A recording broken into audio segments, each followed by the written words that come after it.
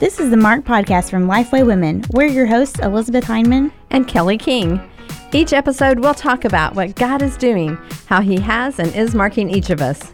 Sometimes that will be through interviews, and sometimes we'll have conversations around the table. We're so glad you've joined us today.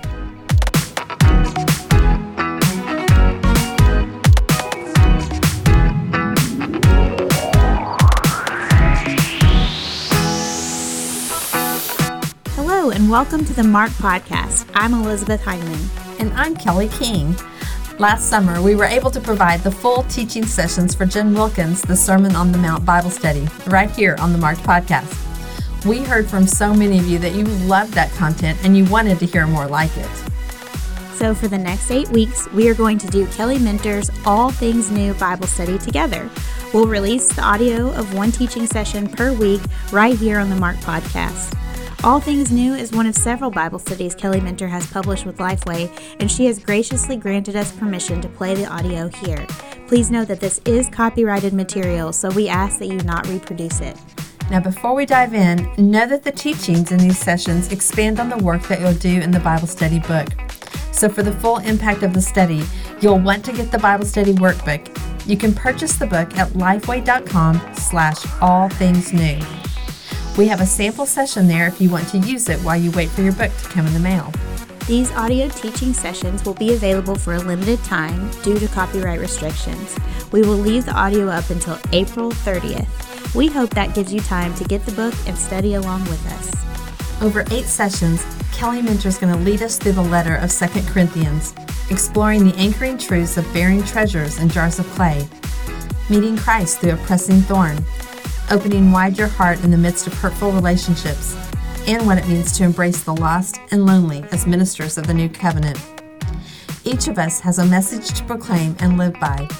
Because of Jesus, the old has gone and the new has come. Now, here's Kelly Minter. All right, you guys, you are halfway through the book of 2 Corinthians, which is awesome because here's the thing. I really feel like if you can get through this halfway point, then you can make it all the way, right? Because it's kind of easy to start something. You know, you get all your new stuff and you get all excited and you go to the group, but then the inevitable happens. You know, you miss a session, or you get behind on your homework, or and then there's that tendency to I don't know, I've got too much going on. But I just want to say, don't worry about any of that stuff. Just keep going, because some of the best content in the entire letter is in the middle of 2 Corinthians. Now, if you were struggling to get started, I would tell you that the best content is at the beginning of 2 Corinthians. And if you're having a hard time ending, I would tell you the best content's at the end, but that's because the best content is everywhere in this book. I'm telling you, you really don't want to miss any piece of it. And I know that last week you had the opportunity to cover chapters 5 and 6, and you got a good look at heaven, just a little bit of a glimpse into it, and the new body we studied. So interesting. In fact, today, someone knocked on my door, and I opened it up, and he said, I just want to introduce myself, but I grew up in your house, and my mom bought your house in 1965. And so I said, well, come on in and come and see it. There's been a lot of changes, done a few different things. And he came in and he was so nice. And he said, oh, yeah, the living room used to be here. And then the kitchen was over here. And he goes, man, he said, my mom is up in heaven. And I bet she's just looking down, just tripping at what's going on in that house now. And I said, you know what? If your mom's in heaven, she probably doesn't care. Yeah, she's in heaven. She's got a new home and a new body. And so I hope that you were encouraged by that, because it's so refreshing for us to get our sight sometimes just off of the temporal.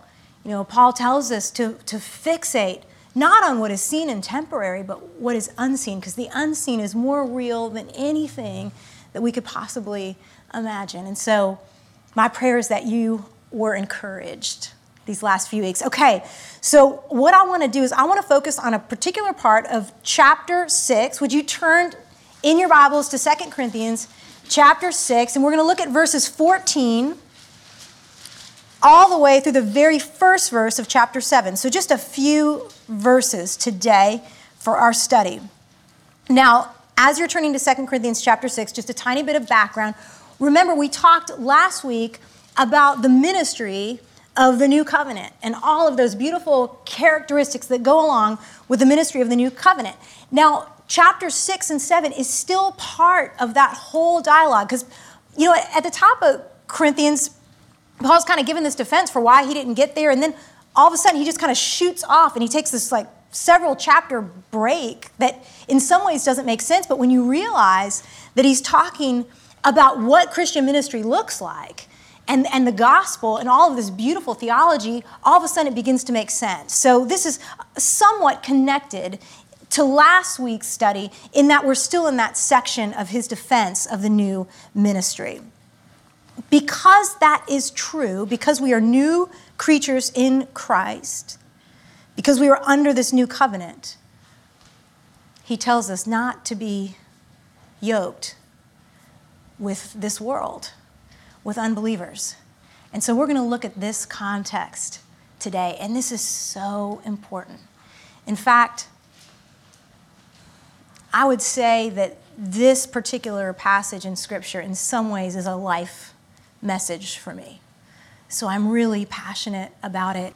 So let's look at chapter 6, starting with verse 14. Do not be yoked together with unbelievers. For what do righteousness and wickedness have in common? Or what fellowship can light have with darkness? What harmony is there between Christ and Satan? What does a believer have in common with an unbeliever? What agreement is there between the temple of God and idols? For we are the temple of the living God. As God has said, I will live with them and walk among them, and I will be their God, and they will be my people. Therefore, come out from them and be separate, says the Lord. Touch no unclean thing, and I will receive you. I will be a father to you, and you will be my sons and daughters, says the Lord Almighty. Since we have these promises, dear friends, let us purify ourselves from everything that contaminates body and spirit, perfecting holiness out of reverence for God. Okay, Paul says, don't be yoked with an unbeliever. Don't be mismatched. Don't team up, okay, in a sense. Now, if any of you all grew up in the church like me, you heard about what it meant to be unequally yoked, right? Anybody? You guys with me on that? Okay, now if you didn't, you're just looking at the term yoke and you're just thinking, is this a new way to do eggs or what's happening here? I don't know. But if you grew up in the church, you didn't really know what yoked meant either. You just knew this. You weren't allowed to date a non-Christian. Okay, that was what this entire text was about. Like I just hear the word yoke. I hear the word egg, and I think I better not date a non-Christian, okay? That's how intense it was for this. Okay, yeah, that might be part of it. That might be part of under the umbrella, but it means a lot more than that, and it's a lot wider and a whole lot deeper. And I think you're going to be blessed by what we see here. What Paul is talking about are very, very close, consequential relationships. Partnerships, any kind of thing that would bear a real significant consequence. So that's partly what he means. He doesn't exactly spell out what all those relationships are. And I think part of that is we have some freedom in the Spirit. Let the Holy Spirit lead you. But there are going to be some very black and white, clear things that he will map out for us. But first of all, that whole idea of a yoke is, you would put a yoke back in that day over oxen. So if you want to double the work, you'd have one animal here, and you'd put this yoke over one neck and yoke over the other neck, and they would work in tandem. So you can see how powerful and awesome that is. If you're equally yoked and if both animals are heading in the same direction, that's really great. But what happens if I'm this ox and I want to go here? And the ox next to me, he doesn't want to go there. He wants to go this way. Well, no problem, unless we're yoked.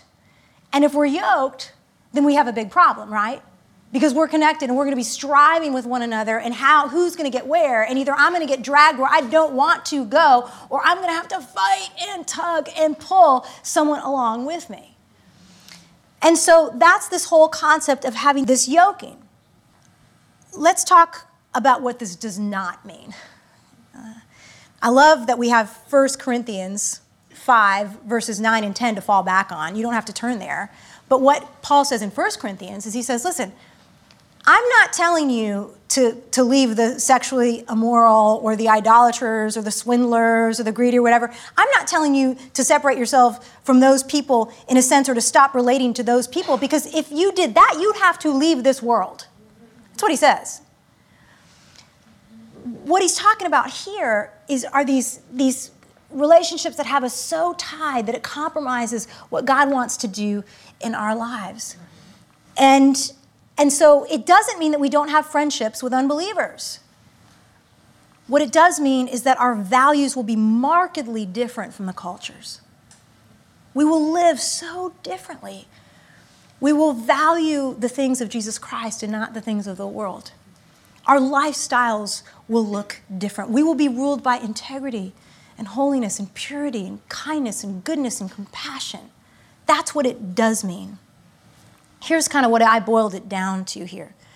We don't want to be tied in such a way where another person's direction in life holds power over God's calling in our life.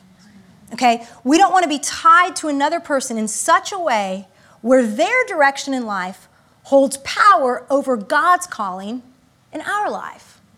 That's where I think the danger is in being unequally yoked. So I want you to think very honestly. Are you in a relationship where you are yoked and the person that you have yoked or tied yourself to has a totally different direction in life than God's calling on your life? And I'm going to implore you, I'm going to encourage you that if you can, to untie that yoke. Now, if you're married, that doesn't apply to that, okay? Because once you're married, Paul talks later in a different book altogether about how we can be witnesses to our spouses and how sometimes even the Lord will use someone who's married to bring the unbeliever to Christ. So that this is not your, oh, sweet, I can get out of that marriage. Okay, that's not this. But I want you to really be thinking about where you might be unequally yoked, because the calling of God on our lives is at stake. Now, here's what was life-changing for me when I was studying this passage. If you were anything like me, this type of a passage was always brought up in a very negative context. Do not be unequally yoked, you know? And it was even worse for me because it was the King James. So it was like, thou shalt not touch the unclean thing, wherefore come out from among thou's evilness.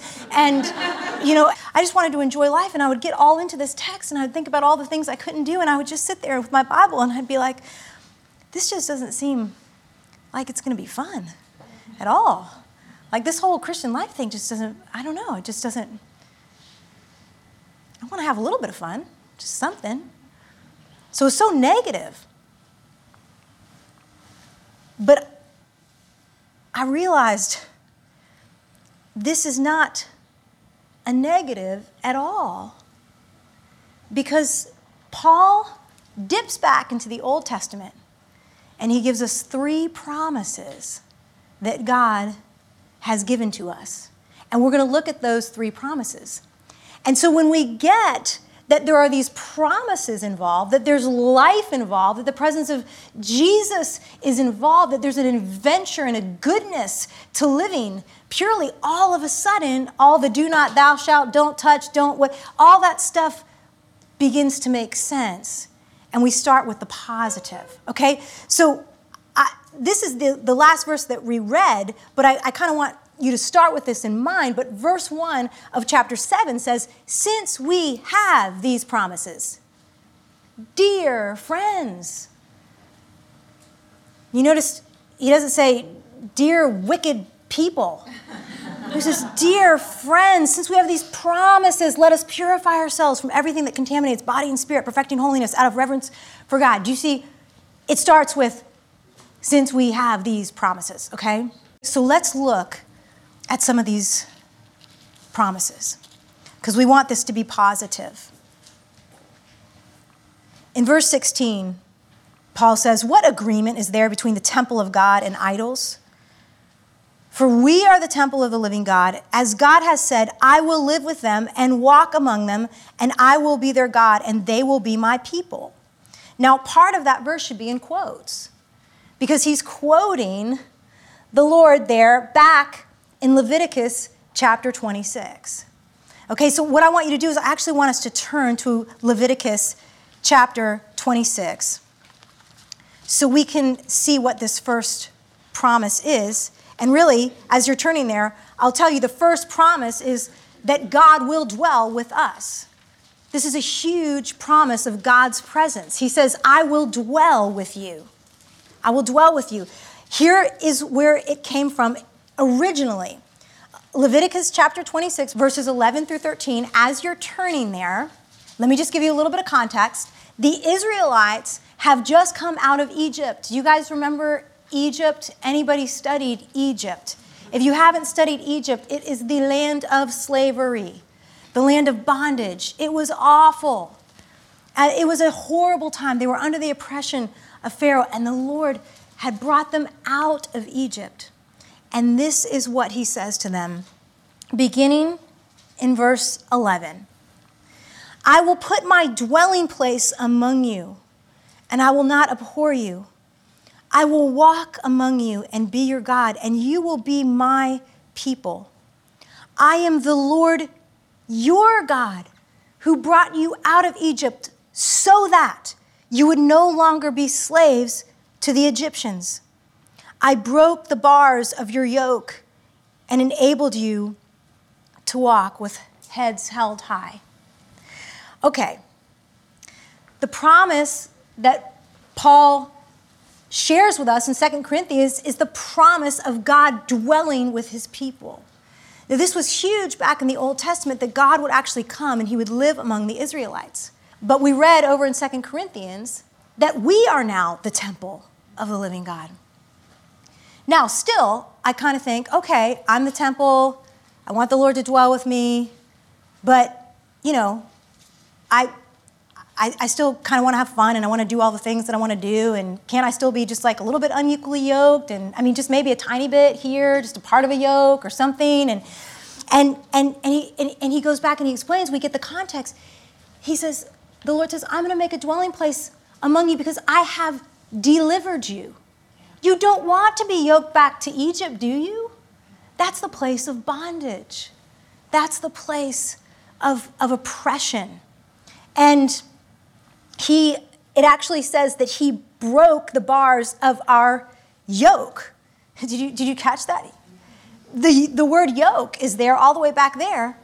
And so I had to think that Paul had that in mind.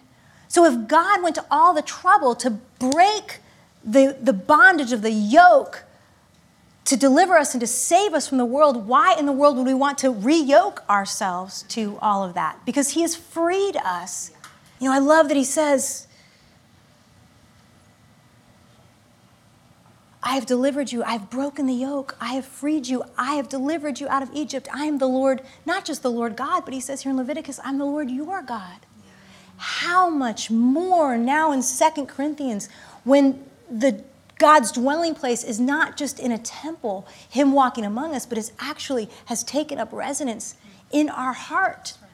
We know from 1 Corinthians several times where he says that we are the temple of the living God. The Holy Spirit lives in us, inside of our bodies. We are not our own. We've been bought with a price. The yoke has been broken. Why in the world would we ever want to fiddle around with yoking ourselves again? Well, I know why. Because we do just what the Israelites do, and we think, you know, Egypt wasn't so bad. No, Egypt was not great. No. The God who wants to dwell with you is the same God who set you free. Let's never, ever, ever forget the cost of our freedom, what Jesus Christ did for us to break that yoke from the world. We don't want to toy with that. Okay, let's look at the second promise.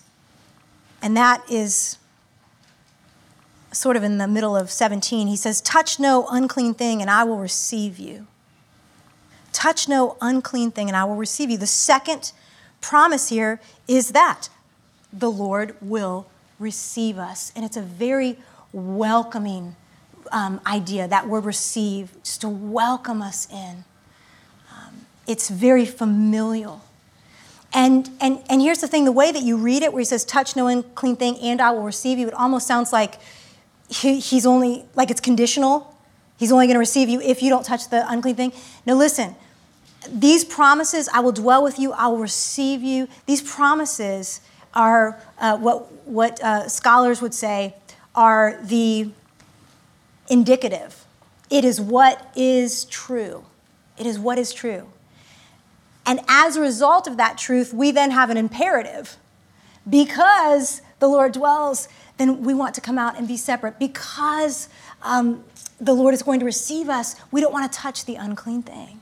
So I want you to see this second text where he is pulling, where he says, touch no unclean thing and I will receive you.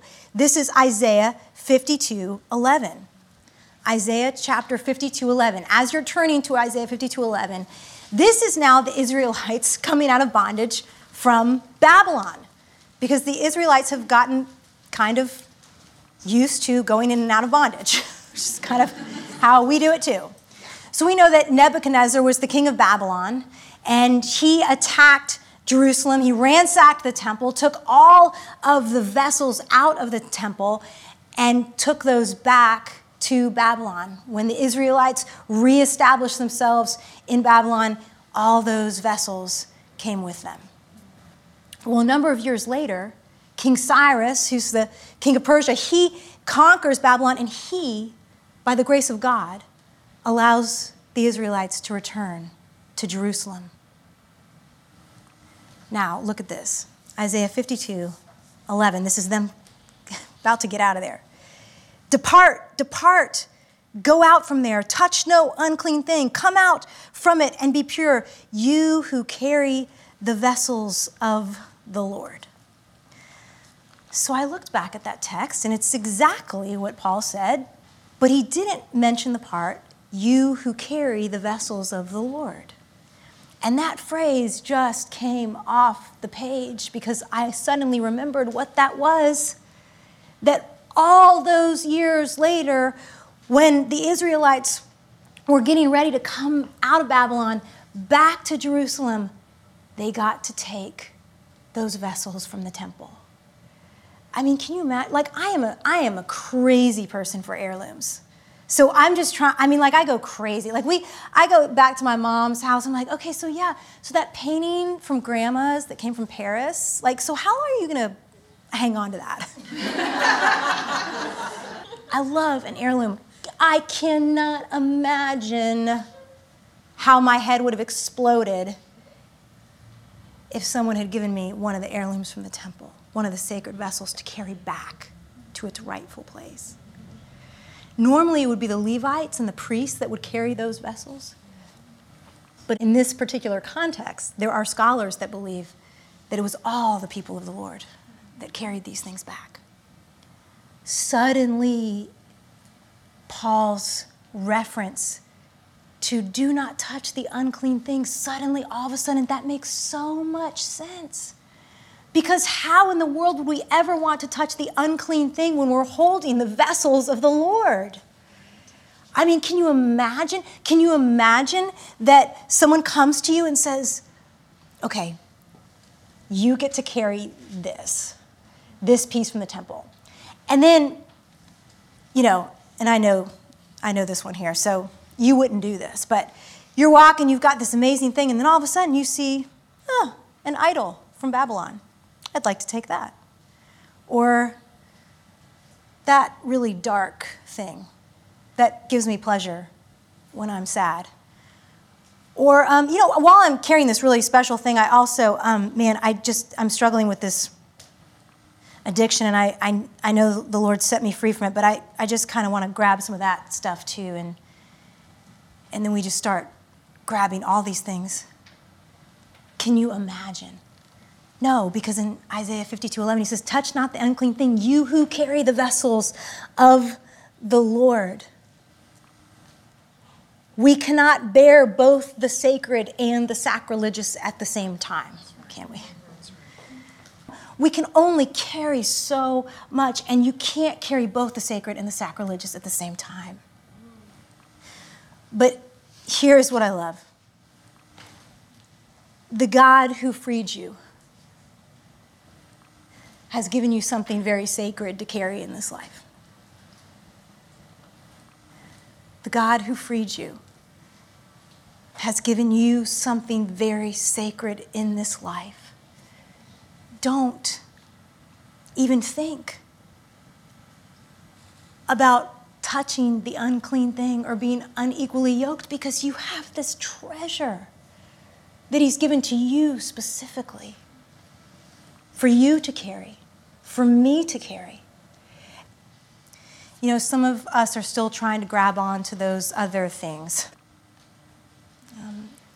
I have this very specific image in my head about a time in my life where the Lord was pulling me out to be separate. And it was really, really painful. I lost some dear friendships, and it was just a very painful time in life. And I remember the Lord, the only way I can explain it is that I was like on the 4th floor of a burning house. Not literally, this is my metaphor. I was on the 4th floor of a burning house, and the Lord took great pains to come in and go up every single floor and put me over his shoulder and start taking me out all those flights to get me out of that house. And I was literally grabbing onto everything that was on fire, every burning thing I could get my hand on. I wanted to get my hand on it because I was still trying to hang on to the old stuff. And praise God, he got me out, and I know that he's gotten you out. I know that he's done that for you. Please, let's not go back into the house and get the old stuff. If there's any old stuff, because you have something sacred to carry. The third promise is found in verse 18 of 2 Corinthians chapter 6. I will be a father to you, and you will be my sons and daughters, says the Lord Almighty. I'll be a father to you, and you will be my sons and daughters. Very briefly, Paul is probably pulling from 2 Samuel 7:14. You don't have to turn there. But this is where God promises David that he will be a father to his son, Solomon. And it's really God fulfilling his covenant with Israel. It's very familial. But what Paul adds here, and you guys have to love this along with me. He doesn't just say, I will be a father to you, and you will be my sons. But he says, you will be my sons. And then Paul writes, and daughters. Really cool. This is probably some new covenant stuff. I don't know, this is above my pay grade here. But all I know is that I see daughters, and daughters is in there. And this is really cool. This is so dear. This is so welcoming. That's the third promise, that he will be a father to us. And we will be his daughters, welcomed at the table.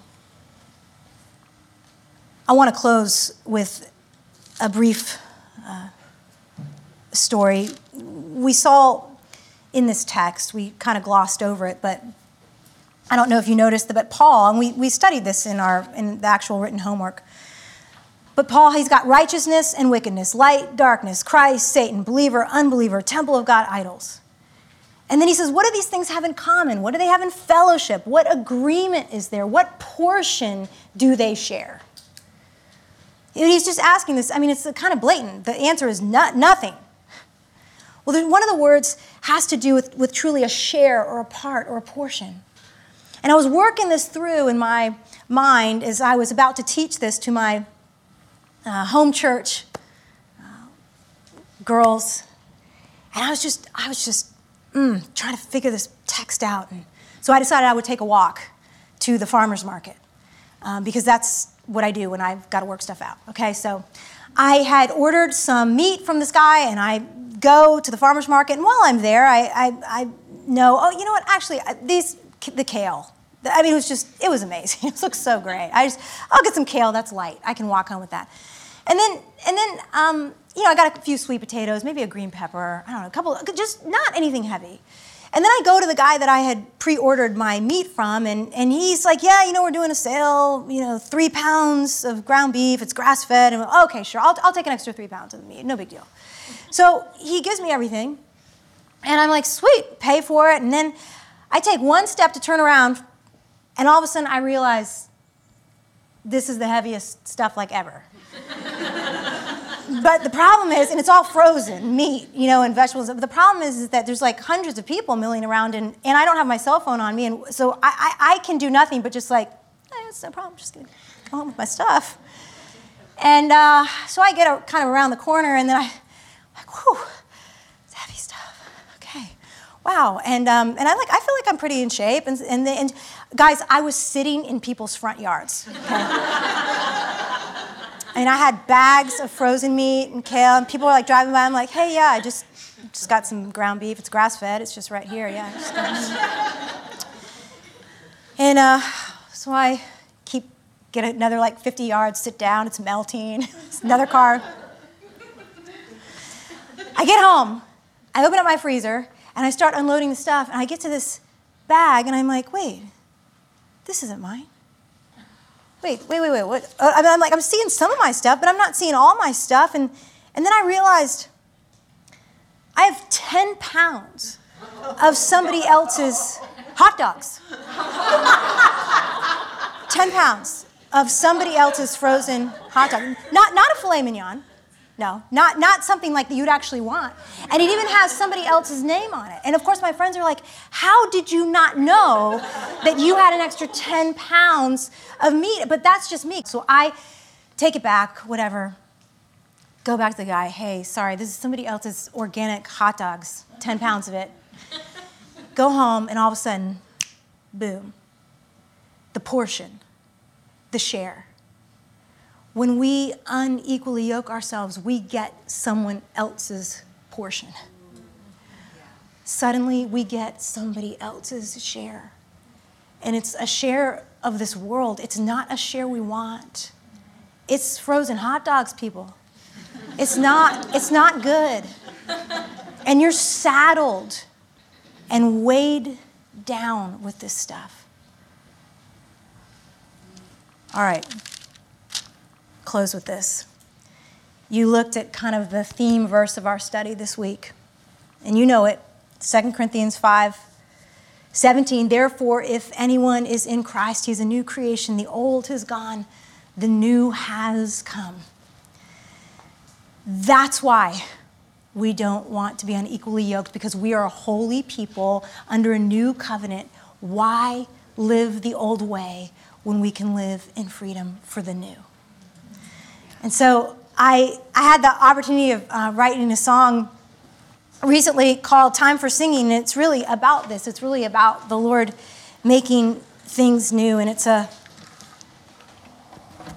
song of those promises. All right, team, what do you guys think? Yeah? All right.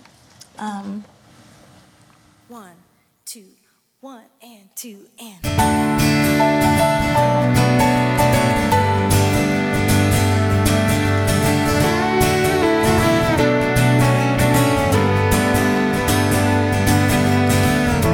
Pilgrim, tired on your journey, can you take one more step? Take one more step. As your days, so will your strength be. I'm not through with you yet. Through with you yet. Ooh, you've been waiting for so long. Ooh, well, it's time to join the song. Arise, arise, my darling, rise.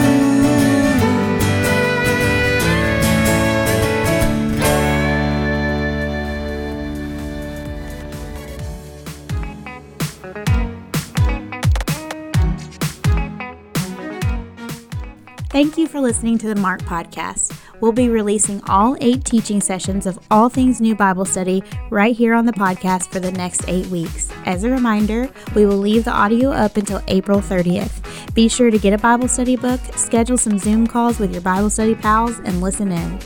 You can find all of Kelly Minter's Lifeway Bible studies by going to lifeway.com/Kelly Minter. If you're loving this Bible study content like we are, let us know. Tag us at Lifeway Women or use the hashtag #MarkedPodcast on all your social media. Let us know what you're learning, if you like getting Bible study content this way, or if you have ideas for future episodes. We are so grateful you're listening, and we want to know how to serve you well. Goodbye.